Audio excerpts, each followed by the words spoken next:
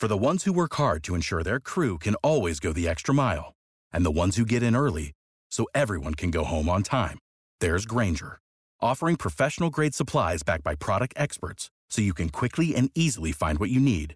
Plus, you can count on access to a committed team ready to go the extra mile for you. Call, click Grainger.com, or just stop by. Grainger, for the ones who get it done. What's the easiest choice you can make? Window instead of middle seat? Picking a vendor who sends a great gift basket? Outsourcing business tasks you hate? What about selling with Shopify? Whether you're selling a little or a lot, Shopify helps you do your thing, however you cha-ching. Shopify is the global commerce platform that helps you sell at every stage of your business. From the launch your online shop stage to the first real-life store stage, all the way to the did we just hit a million orders stage. Shopify's there to help you grow. Whether you're selling scented soap or offering outdoor outfits, Shopify helps you sell. Wherever and whatever you're selling, Shopify's got you covered. Sign up for a $1 per month trial period at shopify.com/try. Go to shopify.com/try now to grow your business, no matter what stage you're in. Shopify.com/try. And he swings, hits it high and deep and gone. Still going back. Oh! Out of here. Welcome to the big leagues. Deep to center field, and it is gone. Wow, his first big league swing is going to be a grand slam home run. Swing and drive. Belton right. Welcome to the show. Welcome back to The Call Up, your go-to podcast on the future stars of Major League Baseball. As always, I'm your host, Aram Layton, and in today's episode, we have the interview we've been teasing and talking about for a little while now. Davis Schneider of the Toronto Blue Jays joins the show to share his unbelievable story, and Davis is one of the best dudes in pro ball, and at point blank period, if you come away listening to this episode and you are not a Davis Schneider fan, I will be utterly shocked. Like, this is one of the best conversations I've had with a player because of how open Davis is, because of how chill he is and laid back, and that's something I did know going in. You'll hear through the conversation a little bit. I know Davis through our mutual friend Griffin Conine, who they played together in the lower levels of the Blue Jays system before Griff was traded, and I would always just see how hard Griff pulled for Davis. Like, obviously, you have a lot of friends in pro ball, and I see Griff and other people that I've met, pull for their friends very much, and just even pull for their former teammates or teammates to succeed. But there was like a different level of Griff being so excited about Davis Schneider's success, and part of it, I kind of thought it was just the amazing story and the 28th round pick that has progressed his way from, as we talk about, 3 straight years at the rookie level to eventually being on the development list, to playing once a week. Like, we get into all of that, to mashing through double and then triple A and this big league opportunity where in 14 games, this dude has amassed a 1.5 F-WAR. He's hitting 426, 526, 894 at the big league level. At the big league level, a 1.5 F-WAR in 14 games, 6 home runs. It's utterly absurd. But even if he just came up for a cup of coffee, that in itself would have been remarkable given, where he's been at parts in this journey. But that's not the only reason why Griffin and everybody, and now myself included, pull for this guy so hard. It's because he is one of the more genuine and laid back and awesome dudes that you will really be able to hear from, I think, on the Major League Baseball stage. And you can just tell now, no matter how much success he has at the big league level, this guy's always going to be laid back, awesome, and easy to root for. Of course, we talk about the mustache. We talk about, the mental side of things. And there were some really powerful things that Davis was willing to share about his journey and some of the things that he's gone through over the last couple years that have kind of helped put baseball in perspective a little bit, where he's still working his butt off every single day, but you don't have to have your happiness and quality of life hinge on your performance on the baseball field as much as it can be, a very consuming thing to be a professional baseball player and know that you are trying to achieve your dream that you are pumping so much time and effort into. So there was just so many incredible things that Davis was able to share perspective-wise. And again, if you haven't heard some of the previous episodes when we talked about underrated prospects or players who, should get an opportunity at some point this year to perform at the big league level and get a taste, we had talked about Davis and the improvements that he's made. Of course, a big reason why Davis was on my radar is because I was fortunate enough to meet him a couple years ago and kind of just monitor what he was doing. But I'm not going to highlight prospects as guys who could legitimately be called up and help a big league team just because they are nice guys or friends. I'm going to be more likely to look into them, but the numbers don't lie. The data doesn't lie. And Davis Schneider this season through AAA was putting up different kind of numbers both on the surface and beneath the hood that got us all really excited about what he could possibly do at the big league level. And of course, I mean, you see a guy slash 275, 416, 553 at the AAA level with 21 pumps in 87 games. Yeah, you're going to be able to say, hey, that guy deserves a look at the big league level. 18% walk rate, 22% K rate. That's definitely a guy that's worthy of a look. But you could also understand why some other guys would get preferential treatment. There wasn't the spot on the 40-man just yet, and he wasn't on the 40-man yet. So there was potential for him to kind of not get that opportunity. But I also think that the data beneath the hood, one, that helped us highlight him as a guy that really should deserve an opportunity. But two, I think it really helped to reinforce that, hey, this guy's legit. This guy can really play. His 90th percentile exit velocity jumped by multiple ticks. His contact rates improved. He lifts the ball in the air consistently. The average exit velocity spikes. He just looks like a different level of a hitter. He went from solid minor leaguer to impact bat at the highest level, and the data backs that up. It's been really fun to see. Now, could anybody have imagined the 6 home runs in 14 games the way Davis Schneider has been able to put things together? Of course not. But I will say there is a lot of validity to this breakout. I would say the numbers beneath the hood say that. I would say the conversation that you hear from this guy and the mentality and the adjustments that he's made to be able to unlock that, I think highlight that this is for real. And again, I don't think he's going to hit 426 forever, but that this guy belongs in the big leagues and can be a good big leaguer. I think this is just a classic example of a talented dude really figuring it out, both at the plate with his moves and then mentally and the way he approaches the game. And those things merge together to create a breakout and a really special season that is just the beginning, I think, for the story now of Davis Schneider, the big leaguer. There's so many things that were so fascinating about Davis's story that he shares with us in this episode that just really put things in perspective along the way and make him easy to root for. So without further delay, here is the interview with rookie sensation and the mustache man, Davis Schneider of the Toronto Blue Jays. And here is the man that is setting, I would say, Major League Baseball on fire right now with his little power streak, Davis Schneider of the Toronto Blue Jays. Davis, we've been talking about you on the show. I mean, how couldn't we? I think everybody's been talking about what you've been doing, but I don't think people realize how awesome your story is and how long of a journey it's been. So thank you so much for taking the time to come on and talk about it. Yeah, I appreciate you having me on. I mean, I remember Griff was telling me about you a couple of years ago, so it's cool to we kind of circle back and kind of have this moment right now. So thanks for having me, though. Of course, man. And it's been, it's one of those things where I love following, friends of friends or, always keeping tabs. And, I know you and Griffin Conan go way back to the Blue Jays days. And it's been cool to just see, you put up numbers, you put up solid numbers, you do the progression through the minor leagues. But at a certain point, you kind of have to separate yourself and prove that you are a big league piece, right? And somebody that can actually make a difference at the highest level. But not only do you do that for a big league team now, you do that for a team that's in the hunt. And you do that for a team that's been, not sparing any expense at loading up the big league roster. We'll work backwards a little bit, but what has it been like to be able to go up? It's one thing to do it at the big league level. You hit your first home run at Fenway, which is also absurd. We'll get into that. But what is it like to get to the big leagues for a team like the Toronto Blue Jays and be able to make an impact the way that you have?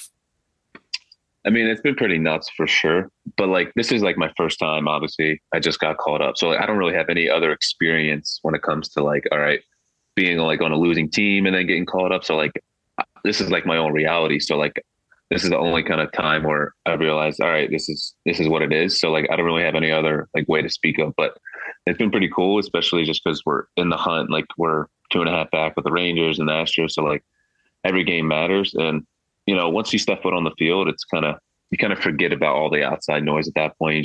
You're just out there with the team, kind of just trying to compete. And so in that aspect, I mean, it's been pretty cool though, for sure. So you get your big league debut at Fenway. And I mean, that's gotta talk about nerves. It's one thing to just get the big league opportunity. And you were probably just nervous enough as is. Did it add any layer of like, holy crap, when you're also playing in a historic ballpark? Because I see a lot of big leaguers who've been doing it for a couple years who didn't have the scheduling of Fenway and then, you know, finally get there and they're still almost like have this awe from being at Fenway. That was your first game. You have like almost the double trouble with that. How were the nerves in that first game? Well, yeah, when people ask me about that, I feel like everything leading up to that was way more nerve-wracking than the actual game. I mean, obviously playing at Fenway and in front of, you know, all those fans and the historical aspect was nuts. But like the media, all the interviews, I wasn't accustomed to that. So like kind of having that whole day beforehand was kind of nerve-wracking and anxious. But you know, like I said earlier, like once you set foot on the field, obviously my first at bat, I was like, all right, this is awesome. You know, like seeing the Green Monster and facing, you know, Rafael Devers, James Paxton, Justin Turner. That was definitely like kind of mind blowing. But once you set foot on the field, it's kind of like any other baseball game, in my opinion. Obviously, there's more fans, and you know, you're in the big leagues, but like you get used to it because like you've just been playing baseball your whole life, so like kind of have to shun all that other outside stuff. And so, but it was definitely nerve-wracking. I was definitely had butterflies and everything like that. And, you know, the whole game was kind of a blur to me just because I was just on edge and, you know, my whole body was just like, it was like an outside experience. And so, I mean, after I hit my homer, I don't even remember even swinging the bat, to be honest. Like, to be honest, I thought it was like a fastball when I hit it just because like everything was happening so fast. And then running around the bases, I just couldn't help smiling because seeing everyone in the dugout just being up on their feet, kind of fist pumping was a cool part about it. I mean, I'm trying to imagine that, you know, in terms of like you get that opportunity to put one over the monster too. What was that like? At what point did you kind of have this moment of like, this is real? This is happening. Did that maybe not hit you till you got to the hotel later? Was it when you were floating around the bases, or like, I mean, watching that ball sail over the monster feels like something that, you know, you like wake up from and you hear the alarm on your iPhone and get your day started.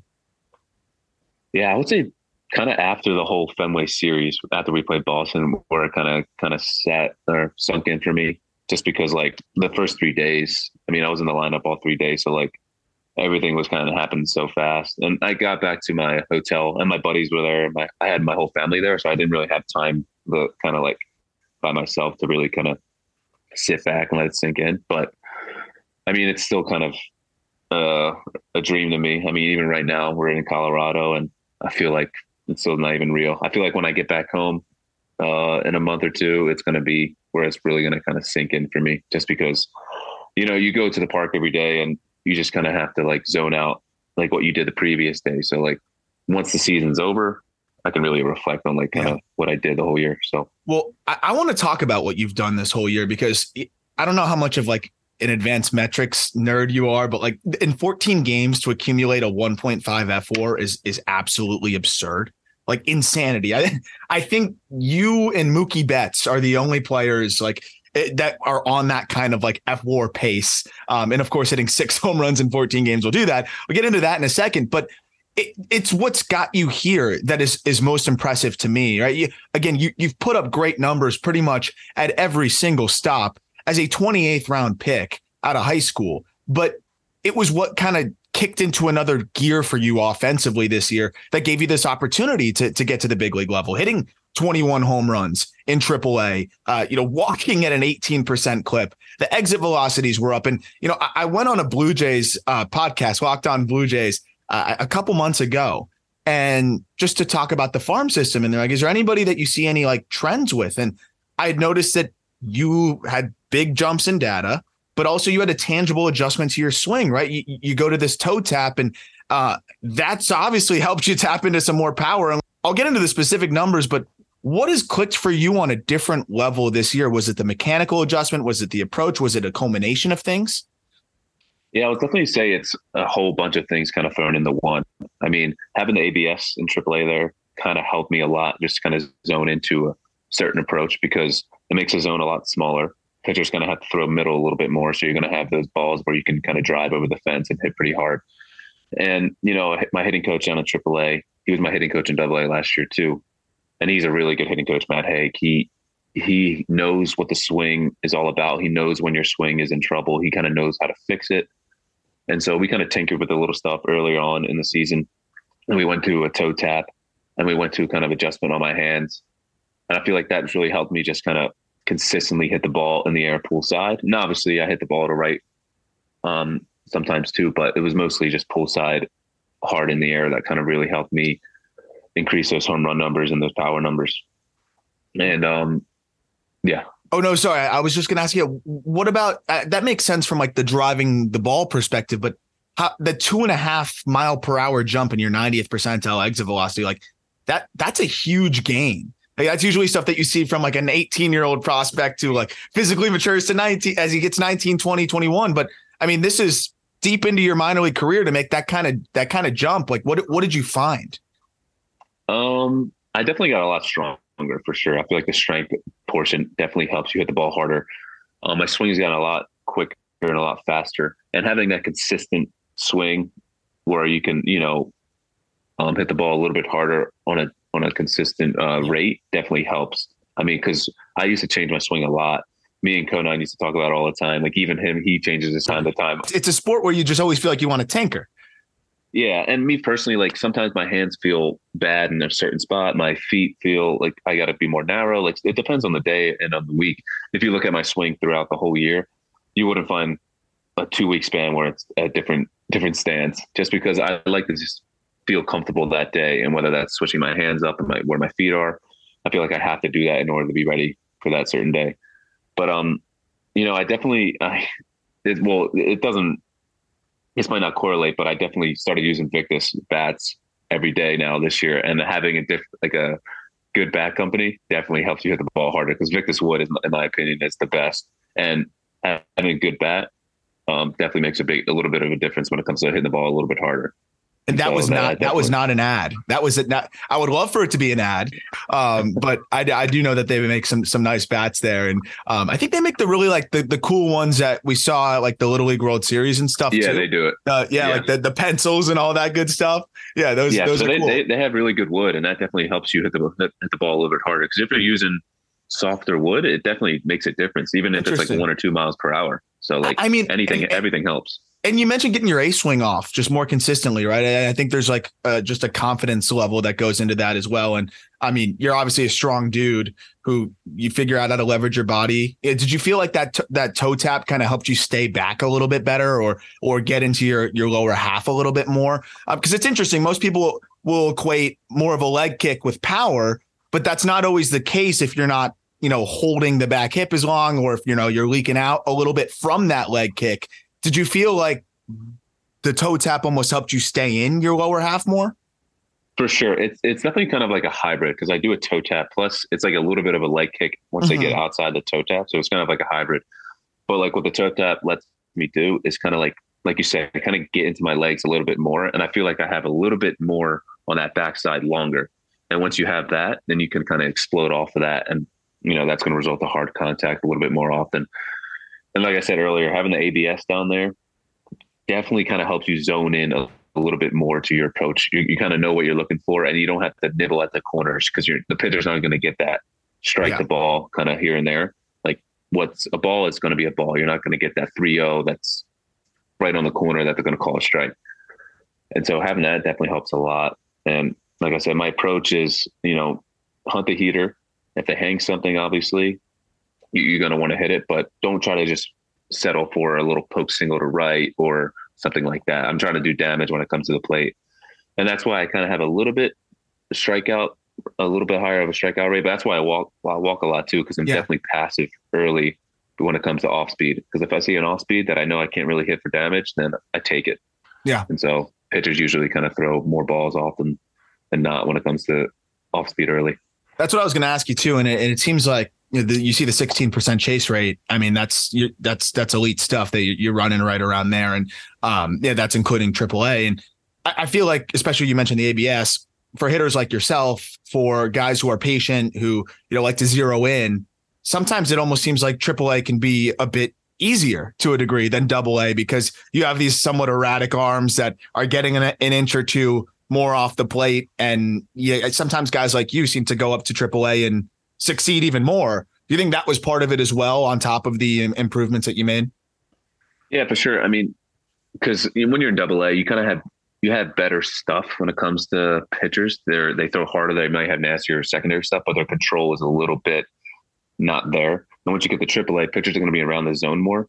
So like you kind of have a better approach, and you kind of know what you're looking for a little bit more. You're not going to, usually there's guys who are wild, and sometimes they throw 3 straight strikes on the outside corner, and then like it's like, damn, that kind of, Yeah. But once you get a AAA, you're gonna have guys who know how to pitch, but they're around the zone a little bit more, so you're gonna have to be a little bit more in tune to your approach, and that definitely just helps me kind of stick to it and make sure I'm in the right spot that day.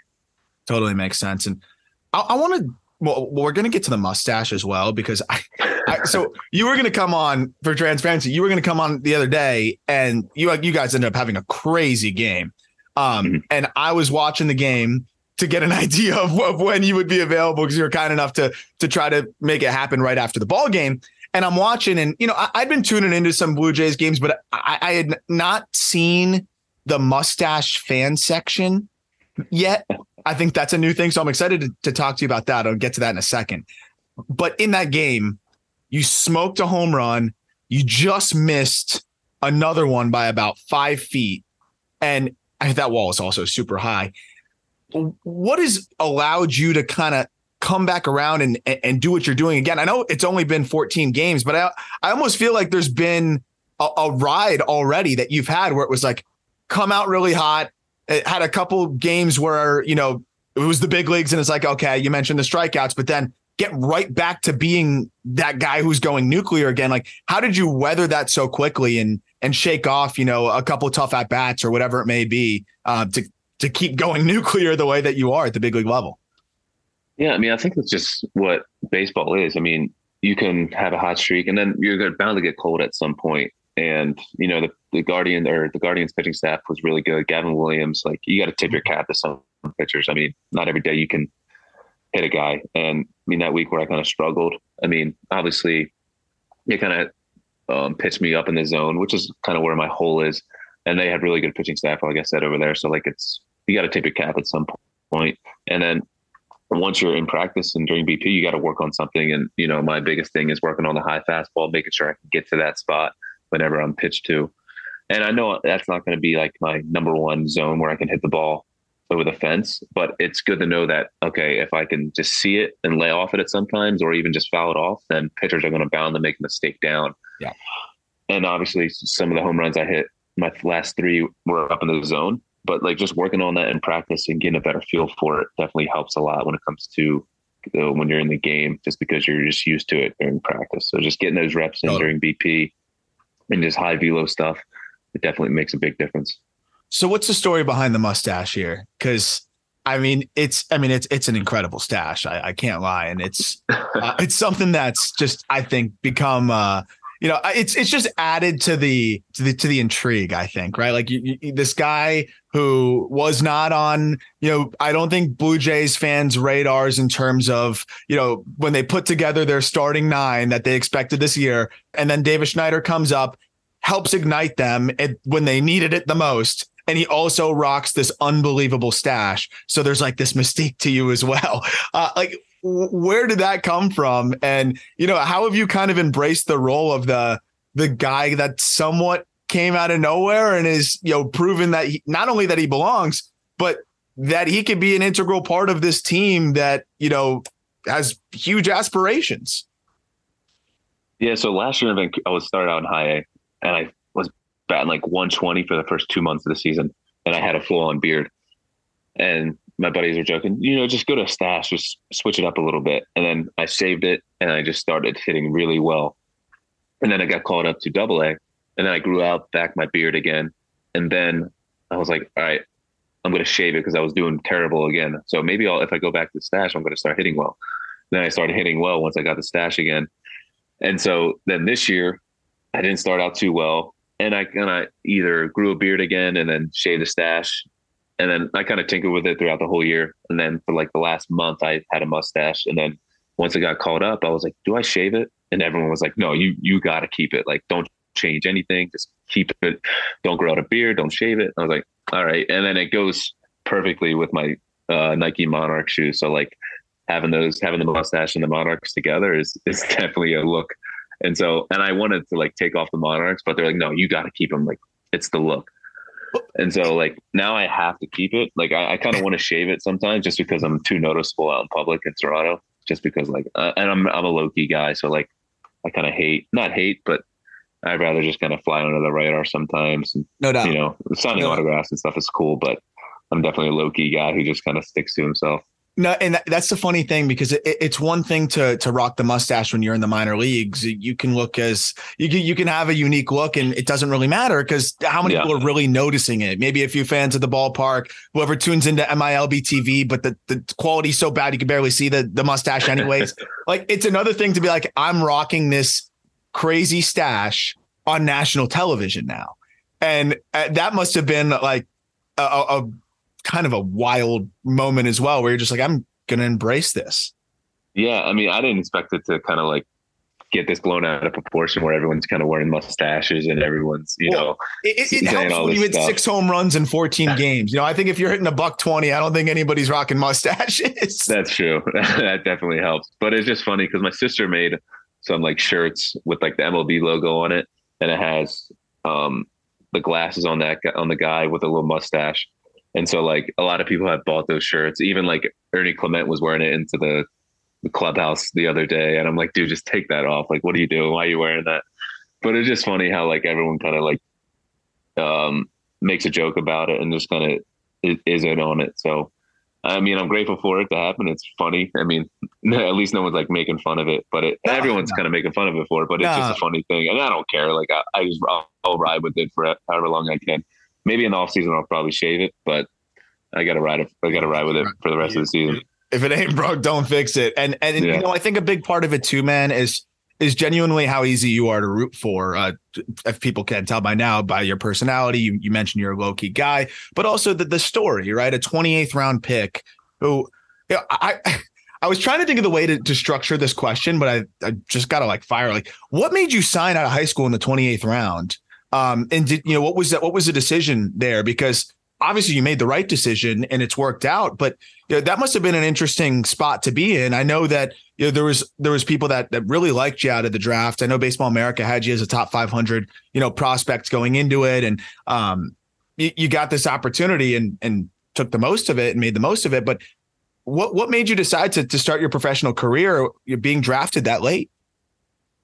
To be honest, I didn't really think anything of it. Like when I got drafted, I said to myself, okay, I'm going. Like I didn't really have any other thought. Like I don't know why. Like people ask me that now. And it's like, why didn't you just go to college? You only signed for $50,000. I'm like, $50,000 is a lot to me. Like, you know what I mean? I was like, damn, that's a lot of money, And like I said, I didn't really think anything of it. I was like, oh, I got the opportunity to go play pro baseball. And I was like, all right, I'm going to go. And then my parents they wanted me to do it. I mean, it was my decision, but like my parents weren't pressuring me to do anything. They were like, you can make the right decision wherever you do. If you want to go to college, go to college. If you want to go do this, go do this. And I was like, I want to go play baseball. And I always thought to myself, college is always going to be there. I mean, they have that program to where if I want to go back to college, they'll pay for it. So like having that as like plan B was definitely big, because I feel like college is always there. Like I don't need to go play baseball at college in order to get a degree.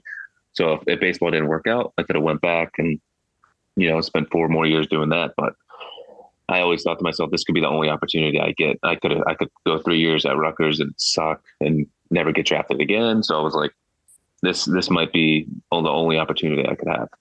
That's honestly really cool. It's interesting because I'd say most people, it's one of the more difficult decisions that they have to make. And usually they really allow the team to make the decision for them by setting a high price tag and saying, meet it. And if it's not met, like, okay, my decision's made for me, because usually it's just that hard when the ball is in your court. Yeah. Would you have taken any number? Like, would you, if they said, here's $10,000, like, are you still playing professional baseball right away? Probably, yeah. I mean, dude, it was so funny just because awesome. like my agent, my dad, or I didn't even have an agent, but like my scout, the one who scouted me, said they only have $50,000 for him. And my dad was like, okay, that's fine. Like, we don't really, and he asked me, was like, is $50,000 enough? I was like, yeah, for sure. Like, I thought I was going to get less at that point. You know what I mean? For being that low of a pick. And so like I said, I didn't really think anything of it. I thought this was the coolest thing. And I just wanted to run with it and see where it took me. Cause I always thought I was talented enough to make it. And I thought to myself, okay, if my foot's in the door, then I could really make something out of it. That's an awesome perspective, because I think, it really becomes, like I said, it just becomes such a money game, nowadays, and with the advisors and, and I understand it. You're trying to set yourself up for, just safety, even if it doesn't work out. And I get that side of it, but it is kind of refreshing to just hear someone say, yeah, I just wanted to get my foot in the door and grind my way through it. And you did that. At what point did you, of course you're playing the sport. You always believe that you can make it, but there's that, I guess, moment where it's like, I can really do this. Like it's really potentially going to happen. When did that come for you? Because again, you start in rookie ball as a high school draftee, and your first season in rookie ball was really solid. You do, and correct me if I'm wrong, because this is just me looking at the stat lines, and you do another year in rookie ball and wasn't as good for you that year. And then you do a third year in rookie ball. Yeah. And you put up really good numbers that year in 34 games, and you get the opportunity to go to short season where it was a rough 17 games there. So, at that point, that's all you have. And then you have COVID, which is so messed up. So now you're probably lamenting, right, even more on like how eager you must have been to go do something and, kind of make that leap and keep pushing forward. At that point, where were you at mentally? Because, we'll get to the brighter parts of the story because you start going crazy post-COVID. But that must have been really hard with no minor league season, not really being where you wanted to be just yet. Probably, I assume, like 3 years of rookie ball is, an interesting spot to be in. Yeah, for sure. I mean, after COVID, during the 21 season, everyone kind of was backed up because everyone missed the season. So like every team was kind of backed up at that point. And so I went to high A for the 21 season, and I was playing once a week. And when I did get in there, I was terrible for the first 3 months of the season. I was batting, I think, 100 for the first, I didn't play a lot of games, but the first 3 months I was still batting 100. And I only had like 140 at bats for a whole full season, and usually get that in a short season. And then I started hit well at the end of the season. I got a little bit more playing time, but then during 22, I went back to high A, and they were like, all right, you're going to start playing every day. Just go out there, get your reps in. And then, cause we do believe in you. We think you're a key aspect or a key prospect. So like, just go out there, spend another season in high A, or start out in high A and see what you can do.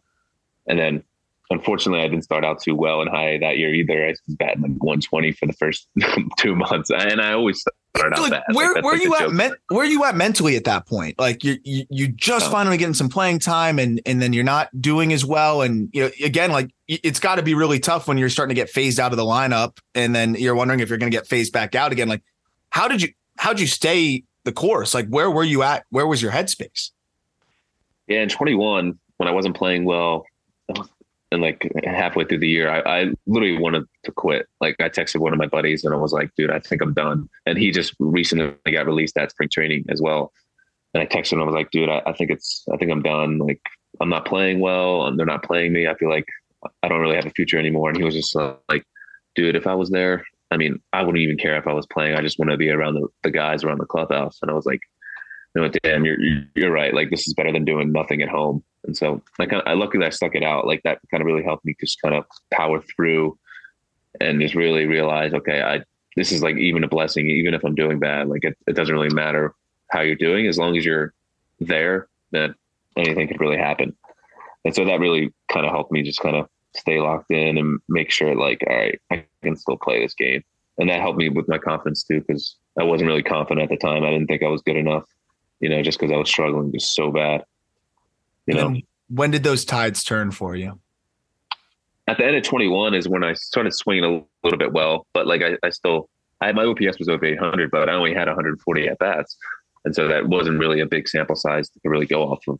And then once I got the high and started playing every day in 2022, then I started doing really well. And then I went to AA, and then I got put on the development list, which is where, you know, you don't play, and you're not really on the roster, but you're on the roster, but you don't just play for a whole week just because we had too many guys there. And that was in the beginning of August.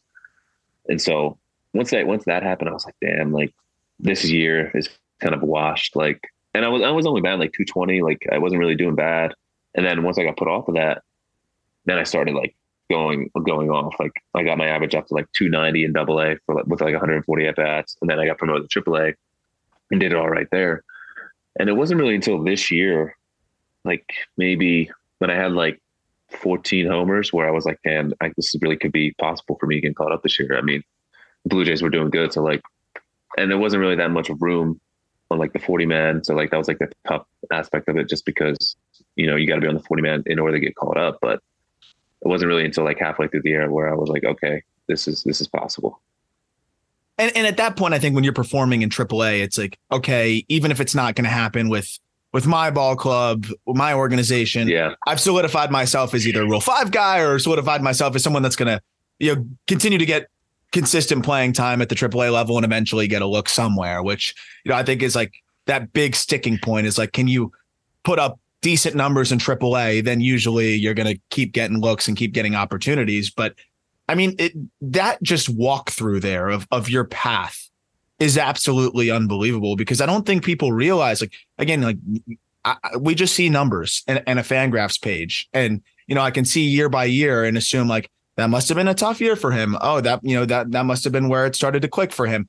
But you don't know the thoughts, the, you know, the emotions that go through and the ups and downs to get to some of those numbers at the end of each year. And I think the most important thing that you mentioned here is like, you were that close to giving it up, right? Like, yeah. And the butterfly effect of those things is pretty remarkable.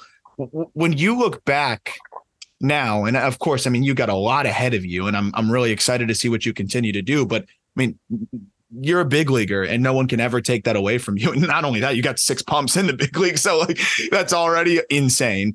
But what is it about you? What is it about Davis Schneider that allowed you to be able to get to where you are now versus where you were before? Because not a lot of guys get to, you know, go from the development list in high A or AA and end up, you know, not only in the big leagues, but performing in the big leagues. Yeah, I think it's like, obviously I thought I was always talented enough, but I think it's just like mentally, like during COVID, during 2020, my brother passed away. So like having that happen to me just kind of really kind of put like thought in my head, like, all right, like there's nothing in this world that really matters besides like family and like how happy you are. And so like having that happen kind of really just put in my head to where, you know, if baseball doesn't work out, it doesn't work out. Like I could, not that I could care less, but like it's an important thing in the world. You know what I mean? Yeah. And then like, and that makes you even play better just because like you're not worried about, obviously I still get mad when I strike out or get out or stuff like that, just because it's human nature. But, you know, you realize at the end of the day, it's not the most important thing that really matters. And so that definitely helps me on the field, just really kind of be grateful for what you have. And, you know, I just couldn't be more grateful for everything that happened so far, you know, in my career in the major leagues and all the support I have from my family and friends. And that's the best part about it, is just like everyone back home who's like reached out and kind of supported me through everything is kind of the coolest part. because there's people I don't even know texting me. They're like, dude, congrats. Like, this is awesome. Like everything like that. And that's like the most heartwarming thing about it is just like, you have so much people in your corner that you don't really realize. That part of it too, and I was excited for you because of how excited Griff was for you and all the things like, Griff has told me so many great things about you. And I'm like, I remember when he told me, like, I forget where we were, but he was like, shit, man, they put Davis on the development list. And like, I could just see how like bummed he was. So it's like the ups and downs, the people that are in your corner, they're riding with you. And that's a really cool part of it. But, I really appreciate you sharing the aspect of your brother, because I don't think people realize too, like baseball can become very consuming when it's your career and all you do and you're trying to make it. And for me, I even just playing in high school, like it used to make or break my week depending on how I played. Yeah. And that was also a younger person, but like even now, like if I make a mistake or whatever on the media side of things, like it used to really consume me. And I lost my father about 5-6 years ago. And it was a similar type of thing where it was just like, you're able to compartmentalize the things that used to like feel way bigger than they were to you. It's like, okay, like for sure, my life moves on is okay. I'll get through whatever this, rough patch is. But I don't think we get that perspective usually, unless unfortunately you get shaken by something that, really jars you to see something totally different. And, I really appreciate you sharing that. Is there anything that you do to carry his memory as you play and was he much of a baseball fan himself?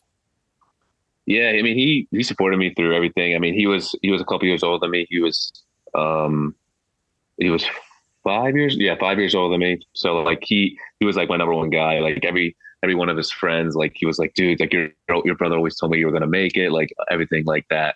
And so he was definitely like my number one guy and number one supporter. But, I feel like just going out there and just giving it 100% is what kind of makes his memory like even like worth it, just because like I remember he would get on me all the time. Like if I had like a bad game, he's like the number one guy who would be like, dude, like, what are you doing? Like, you got to be better. And I'm like, even in like pickup basketball games, we would play together. He would just like yell at me or just like kind of want me to succeed. Not like yell at me, but like just always try to improve on my game, no matter what that was. Yeah. Even in like ping pong or just any competition that we had together, he always wanted to bring out the best in me. And I feel like that's the biggest thing about baseball is that like, if you don't give 100%, then you're going to regret it. So like I go out there and just try to make sure I'm always prepared, always ready to play, and just go out there and just leave it all out on the field. And if you do that, then, that's all you really, really can ask for. If you go for 4 or 4Ks, if you put in the effort, then that's all that matters, in my opinion. You hit the nail on the head there. And I think it's relatable to again, like perspective for anybody in any aspect of life. Again, like work is tough. Okay. It seems like it's going to consume you. You get fired, God forbid, like whatever it may be. Again, like you zoom out and there's just so many more things in life that, could put it in perspective and that, mean so much more. And I think it allows you to kind of play a little bit looser or work a little bit looser or exist a little bit looser. So I really do appreciate that. When you kind of look forward now, and then there's one other thing I want to ask you about, like what you like to do off the field. But when you look forward now, what are your goals? Like it's got to be shifting, and I know a lot of guys aren't like specifically like writing on a whiteboard, like this is what I want to do. I want these exact numbers, but I'm sure playing hard. I know you're going to give me that answer, but what would make the rest of this year successful for you? I want you to be selfish in this answer because you can say make the playoffs for the Blue Jays. I know you're going to say that too. Give me like what would make this successful for you and what you're hoping to get out of the rest of this year and what you're going to kind of bring into next year from what you've learned already. Well, number one thing, obviously, make the playoffs. I'm definitely going to say that. Yeah, I knew you were going to say that. That's got to be it. Yeah. But for me personally, I mean, I feel like if you worry about the stats and worry about the outcomes too much, then like they're not going to happen. Yeah. And so like if you just go out there and make sure your work is in the right spot, like you're prepared. I feel like that's the number one thing for me is making sure when I do go to the field, how do I get ready for the game? How am I going to be prepared? What am I going to do in order to make sure I am successful out in the field? And if I can do that every single day, then I feel like the numbers are going to take care of itself. And you're not going to get a hit every game or, hit a homer every game, but you just got to I just want to make sure that I'm in the right spot. And I kind of want to learn a lot of stuff from these guys that are here because there's a lot of vets on this team. There's some good players. Yeah, some good players that's been around the league. They won a World Series, Belt, Springer, all these guys. So if I can learn stuff from them, which I already have, but if I can learn a little bit more from them, then I feel like I can take this year and make sure the next year is even better. Is there one thing you can highlight that was just kind of eye-opening to learn from some of these guys? Because, I mean, again, you look around, even the young guys are like already so proven, like a Bo Bichette, even like a Vlad Guerrero Jr. Like these guys have it pretty figured out, relatively speaking. Is there any conversation? I mean, Brandon Belt's got to be that guy's got to have just endless knowledge that like really opened your eyes to a different perspective that you just would have never known without, 10 years of experience or whatever it may be. Yeah. I mean, the most recent thing that happened, I mean, Bo, we were on the bench. I think it was either game 2 or game 3. It wasn't yesterday. It was game 2 against the Nationals. I think after I hit my homer, and I asked him, it's like, dude, what do you think the difference between AAA and the big leagues is? And he just went like, it's all in your head. I mean, it's all mental. And obviously it's true, but he was just like, dude, it's all the same shit. Like, obviously there's going to be outliers when it comes to pitchers. Guys are going to be throwing 100 or, have nasty secondary stuff, but like those guys are the outliers. So you're not going to be facing them every day. You're going to be facing guys who are throwing 92, 94. So like, if you can just realize that, then I feel like you're going to have success in this league. And once he said that, I was like, you know what? He's right. Just because when you think of the big leagues, you think of guys who are just nasty all the way around. Yeah. And obviously, like I said, there's guys who can do that, who can put the ball 500 feet or throw 100, but there's not that many of them. So like, once you get around the fact that these guys are human and they make mistakes, then I feel like good things will happen when it comes to that. I love that. That makes a ton of sense. Mm-hmm. What does Davis Schneider like to do off the field? And, what do you like to do when you're not playing ball, whether it's, after a game and then also in the off season? I mean, after the game, I just kind of like to chill and sleep. I don't really do too much when it comes to that. I mean, I'll go out and have a drink here and there for sure. If the buddies want to go out, I'll drink with them. But like, I'm not a big drinker, but I'll do it if my buddies want to do it. But in the off season, I do 3 things. I work out, play a lot of golf, and I hang out with my dog. So those are the 3 things I'm looking forward to the most when it comes to the off season. And so like, and I mean, I'm a simple guy. Like, I don't really like to, I just like to hang out and chill. I'm a very, like I said, low key, laid back guy. So like, I like to just hang out with my dog because like, he's the only one who doesn't really annoy me. So like, you know what I mean? Yeah. Golf is a popular one. I'm a simple guy. Yeah. Yeah. I'm just a simple guy. Play golf, hang out with my dog and work out. That sounds good. Obviously I hang out with my buddies here and there, but dog a little bit more. Those are the only things I really like to do. Yeah, exactly. Dog a little bit more. Is there like any, like, do you like specific shows, like hobbies? Like, okay, for example, just visited Griff out in Lehigh Valley. They play a ridiculous amount of Mario Kart. Like him, Troy Johnston, basically the whole team now. They're just all on Mario Kart all the time. Like that's their guilty pleasure when they're not playing ball and not preparing for the game. Is there anything else? Or are you just those 3 boil it down? No guilty pleasure. Yeah, basically, I don't really play video games. I used to when Fortnite was popular. I used to play that. Obviously, everyone played that. So but now I don't really play video games. I just I watch TV. I like Seinfeld. Me and Griff are a big Seinfeld guy. He's me and him quote it all the time. We just text each other quotes. Mm-hmm. But I mean, TV shows. I like Workaholics, New Girl, The Friends, The Office. Like standard shows. If I'm not doing anything, I'll definitely watch some TV here and there. And I do like I do watch movies too. So like I'm definitely a big movie and TV buff. Oh, yeah. So that's like, I guess my guilty pleasure when it comes to that for movies. Sure. Yeah. I like it. All right. Well, you gave the most simple answer I think I've ever received. I'm a boring guy. Like that's great. There's really nothing. If I'm a GM, I want my players to be as boring as possible.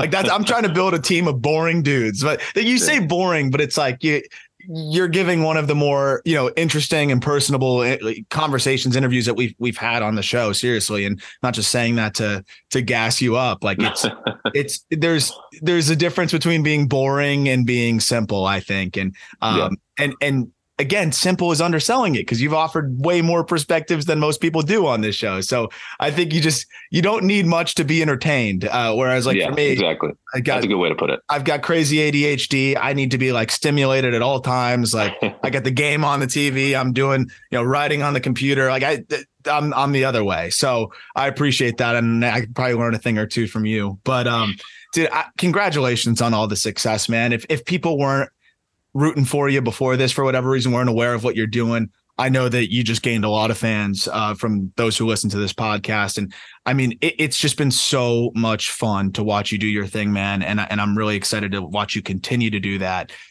Thanks so much for taking the time. And I really am excited for what you've already been able to do and what you will do. Thanks, man. I appreciate you having me on. It was a good time. Thanks.